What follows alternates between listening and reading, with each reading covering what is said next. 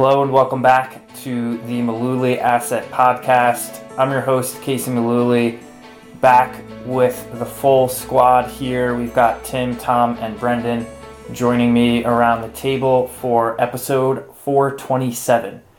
We're going to start out talking about the hottest topic in investing right now, and that is treasury bills? Treasuries are the new meme stocks. Apparently that's the hot topic of conversation. We have treasury bills that are paying around 4%. It's a topic of conversation because I think it is an opportunity for people. A lot of the big major banks out there still aren't paying, still haven't increased their interest payments on savings accounts, even though the Fed raised rates by 400 basis points or 4% last year. Some of these banks are still lagging behind and haven't moved yet. So it seems like a no-brainer to move savings accounts from an institution that's not paying these higher rates to one that is, but people are hesitant to do that. So inertia. I was going to say, you said it in a nicer way. I think it takes more effort to pick up and move your stuff somewhere else, so that stops a lot of people, even if it could be in their best interests in the short term. I think it's worth reminding listeners that money that you have parked in cash or in some kind of short-term parking fund, like a checking account, or some kind of savings deposit account that you plan on using in the very short term. You don't really want to move that too often to maximize your returns, because you may need that money. And if you have to cash something in before it comes due, like a T-bill or a certificate of deposit, you'll have some kind of penalty or market repricing. If you have to get out of a CD before it's due, you're going to have whatever the price of the T-bill is before it comes due. You're kind of at the mercy of the market at that point. So I think it's making people examine how much do we really need to keep in the business, what we call cash. Mm-hmm. Yeah, it's balancing that liquidity need with risk-taking need, and you also don't want to sacrifice something like FDIC insurance if that money is going to be needed, especially in the short term. So it's really all about balancing that, and everyone's situation is different. It just seems like a layup for people to take advantage of, but we hear it all the time, even with people around our conference table. They're hesitant to switch banks, especially if it's a brick and mortar type institution, to one of these more online based savings platforms. Yeah, the opportunity to do this has been there for the last decade, let's call it, in terms of just online savings accounts versus regular savings accounts offered by brick and mortar banks. Maybe the juice is more worth the squeeze now because you can get 3+% versus 0, whereas a year and a half ago it was probably more like 50 or 75 basis points versus 0. But the opportunity has always been there. I guess it's just a matter of if the amount of money that you hold in cash and savings is enough in dollar terms for you to pick up and move. For me, that threshold's super low. Even if it's something like 10, 20, 30 grand that you're keeping as an emergency reserve, I would still rather earn 0.5% more on that. But some people do the math and are like, I can't be bothered for a few $100s. And maybe they reconsider that now, because the gap is probably more like 2 or 3 or even 4% that you could get just by moving your money to some kind of a different platform, whether that's CDs, an online savings account, treasuries, something of that nature. I mean, it's always made sense mathematically to do it. It's just a matter of comfort levels and overcoming inertia, I think, for folks. Is it too late for people to do this now? Like, now that it's become a mainstream thing, has the opportunity passed? Like, if the Fed were in 2023 now, the Fed's path is less certain than it was last year. They're saying that they might slow down in their February meeting in a couple of weeks and slow down the pace. So could these banks do an about face and lower rates in lockstep with the Fed, or what are your guys' thoughts on that? I feel like as of right now, the consensus is that rates are probably going to stay in the general ballpark of where they are for at least a little bit. But at the same time, I feel like if you asked anybody, even going back to like the end of 2021, where they thought rates were going to be, I don't think anybody would have said where they are today. So, yeah, I guess we don't really know what the next year or so is going to hold. I mean, I don't think anybody would have predicted that the Fed would have raised rates 5, 6, 7 times last year. The opportunity was there before the Fed hiked rates, so I would say you make the move, and if rates end up going the other direction, that's going to be something that happens across the board, and you'll still be better off than holding the cash at a brick and mortar bank. That's literally the worst place that you could keep savings. I prefer you keep it there to not having it at all, but like I wouldn't worry about where interest rates are headed because, like Tim said, nobody is capable of predicting that reliably. So it's anybody's best guess. To get back to your question, is it too late? I'll just share a story. In January of 1980, my dad came home from the bank. He had an account. He had accounts everywhere, but he had an account at Marine Midland Bank in New York. It's no longer around. So he came home and he was so proud of himself because he had a 3-month CD for 20%. Wow. 20%. And I remember saying to him or asking him, how long is that for? He said, for 3 months. And I said, you couldn't do it for like a year or two? That would be awesome. And he's like, why would I do that? The rates just continue to go higher and higher and higher. I don't want to lock my money up. And that was the peak right there. Rates started to move down. Well, they kind of stayed at those levels for about 9 months, but pretty soon after that, rates started moving down. So, yeah, rates are going up. We don't know. There's plenty of people out there that are speculating that the Fed's going to be cutting rates at some point in the future. Everyone's got an opinion about that.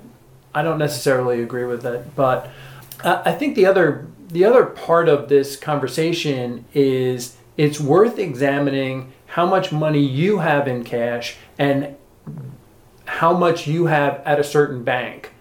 There are some banks that are out there that are saying, hey, the idle cash that we have for our clients' deposits, we're actually making a profit on them now where we weren't for the last 14 years. We couldn't earn interest on short-term investments. We couldn't pay our clients, our depositors, anything either. Now they can. So these banks are going out and they're investing this money overnight, and they're earning an annual rate of something above 3%, maybe close to 4%. And there's still banks out there that are paying 0.02. Some really low number, and they capture the spread. Right. Good for the banks, not good for you. Correct. So remember, the banks are in this for a profit. People forget that sometimes.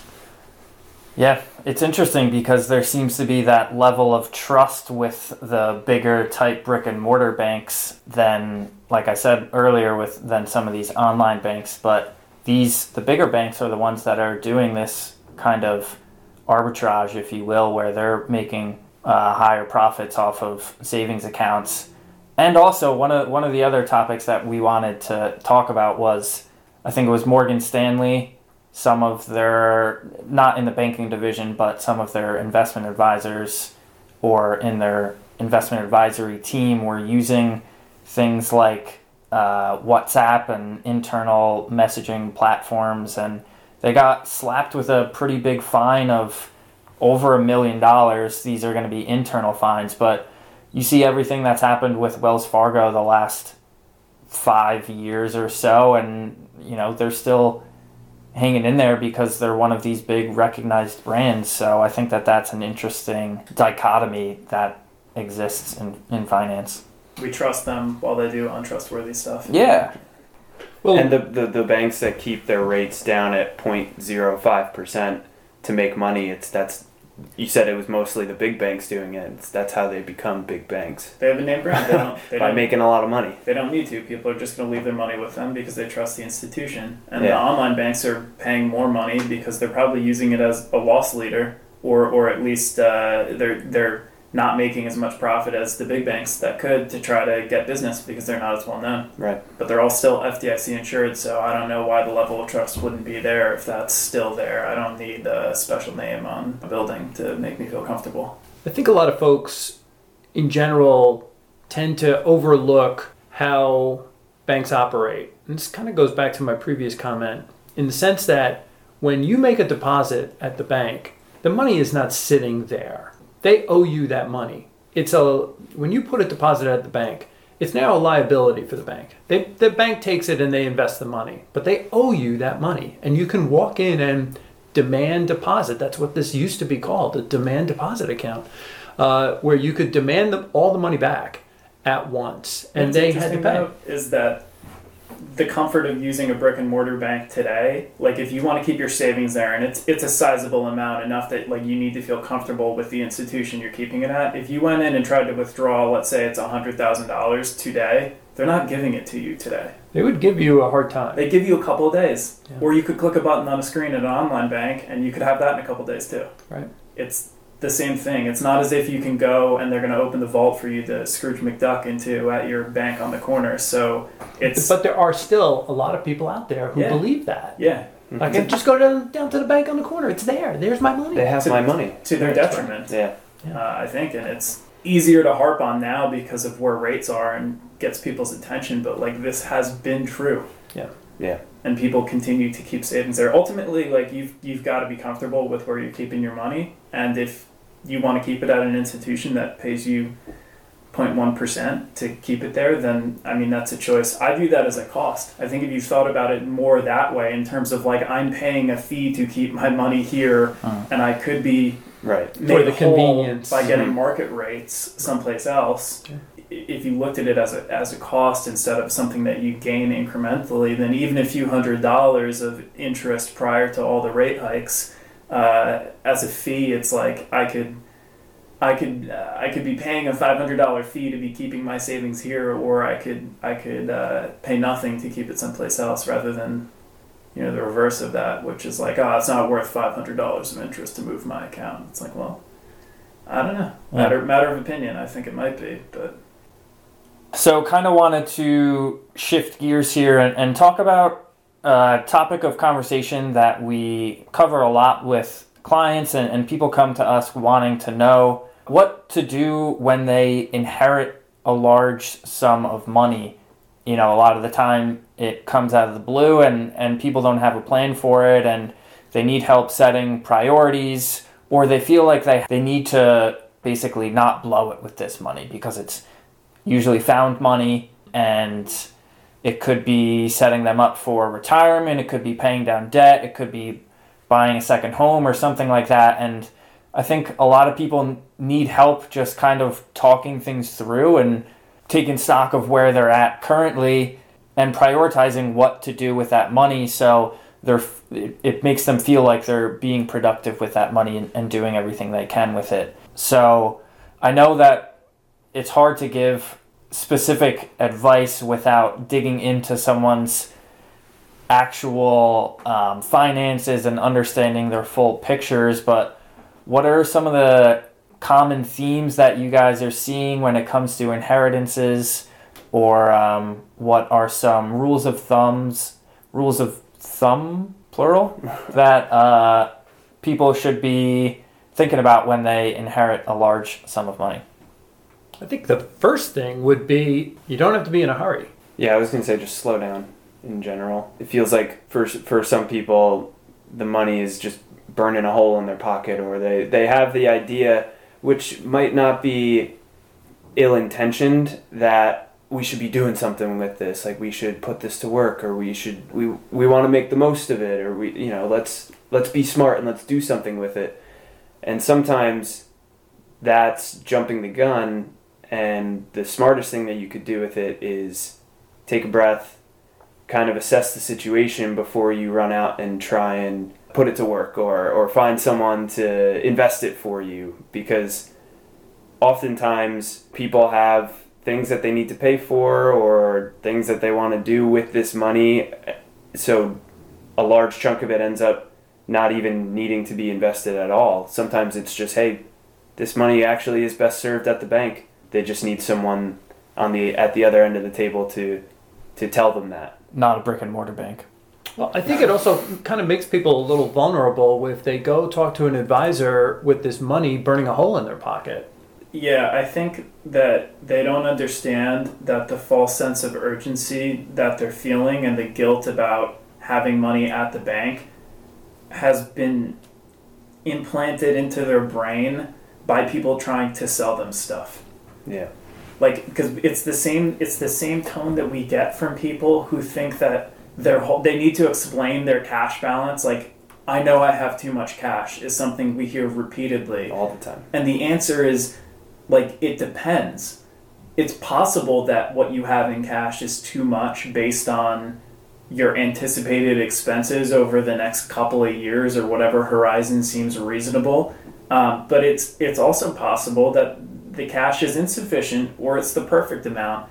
And so I think that same idea of just making people feel guilty about having money that isn't working for them or whatever, air quotes, you don't need to have every dollar on your balance sheet working for you, whatever that means for you. But people that do what we do for a living are to blame for what I'm explaining right now, because they are incentivized to take other people's money and do something with it because that's how they earn a living.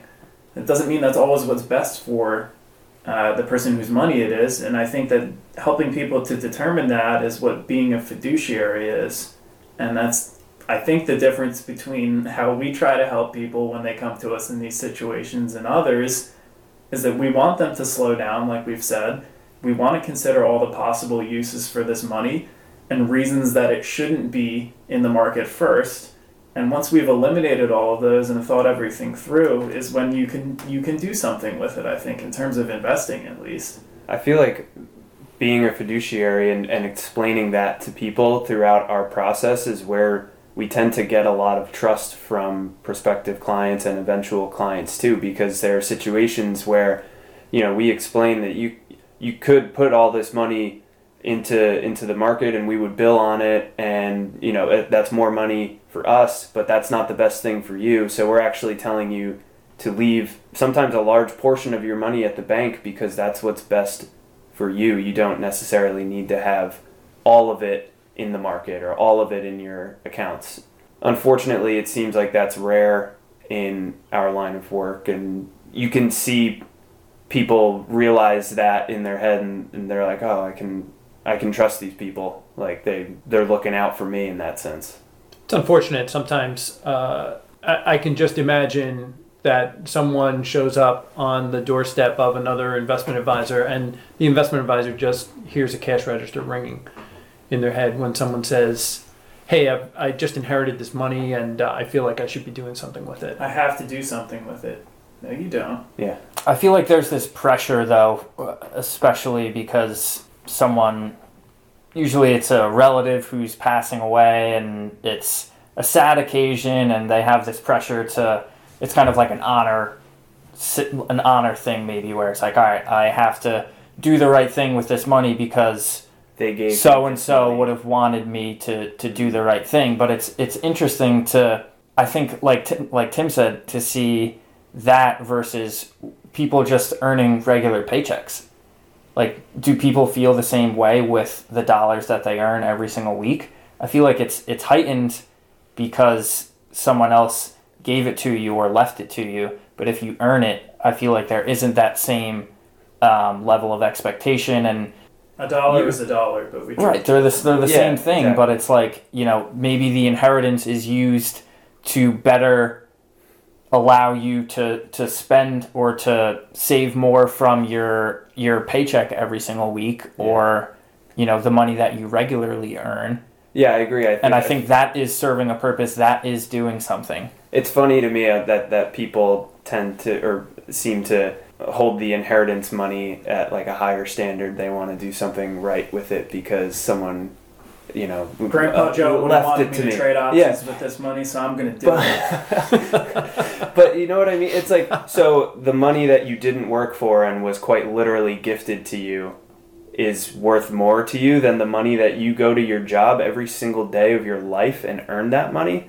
It's like, why do you care more about the dollars that you didn't work for than the dollars that you put your blood, sweat, and tears into every single day? Like, every dollar is the same. Like Brendan said, $1 is $1. Yeah. It's just, it's a funny psychological aspect of finance. I agree. You can see the other end of the spectrum from what we're talking about, too, in terms of sense of urgency with an inheritance. Some people freeze because of the things that we're discussing here and how much importance they place on doing the right thing with an inheritance, but it's far more rare than what we began the conversation talking about, in the sense of people who feel some false sense of urgency because, unfortunately, financial and other people have gotten in Well, if you just put it in Amazon, 10 years later, you would have been a trillionaire. Jeff Bezos. Yeah. So, yeah, there's the potential for a lifestyle change depending on who gets the inheritance. This could be people who are just not used to seeing that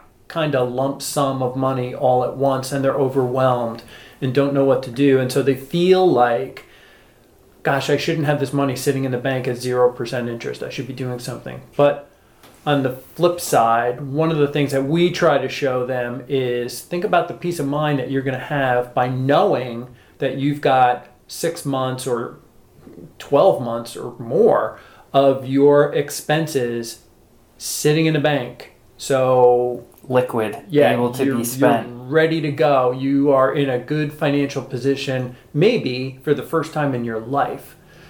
Do you really want to have all of this money at risk? That's probably not prudent. So it can be life-changing, but it can also be just as overwhelming for some people. It stinks because, like I said in the beginning, they don't have bad intentions with going to seek out somebody for help with this money. Like you said, it could be the first time they have any sort of money in their life, and they seek out a professional to help them, and you just logically as a human would think that this professional has my best interest in mind. Instead of that, they're preying on their worst instincts instead of explaining to them why they can afford to slow down and why there are very few financial urgent emergencies. Yeah. And it if stinks. you feel like you're having one, you should carefully reconsider whether it's the truth or not. Yeah. If you're trading options people because don't- Grandpa yeah. Joe wanted you to, you might have something that's urgent because you could be in trouble. But like if you're doing reasonable stuff with your money, there's very few situations that are an emergency that requires urgent attention. Yeah. It's unfortunate. People get taken advantage of. Yeah. So a lot of cash management topics covered in this week's episode. If you've got questions about that, definitely let us know. Also, just wanted to throw this in here, guys. 30 years since the ETF was created. So happy birthday to the ETF. In 1993, the last week of January, the first ETF was launched. And now look at us. So who would have thought? I'm 30. 30 years later. Tim, congrats. Me and the ETF, hand in hand. Look at you guys doing, both out here doing it. Yeah. I bought shares of SPY for my sister that year. 93. And I had to explain what an exchange traded fund was because they weren't calling them ETFs back then. They Why were, is a UIT? It's fraud. It's not even an ETF. Bought me a spider? 30 years later, we are still explaining what ETFs are. Yeah. So That'll never change. Yeah, maybe at 40 years we won't have to do that anymore. Unlikely. Unlikely. Not bloody likely. So thanks for tuning in as always. This was episode 427 of the Mullooly Asset Podcast. We'll be back with you next week. Tom Mullooly is an investment advisor representative with Mullooly Asset Management. All opinions expressed by Tom and his podcast guests are solely their own opinions and do not necessarily reflect the opinions of Mullooly Asset Management. This podcast is for informational purposes only and should not be relied upon as a basis for investment decisions. Clients of Mullooly Asset Management may maintain positions in securities discussed in this podcast.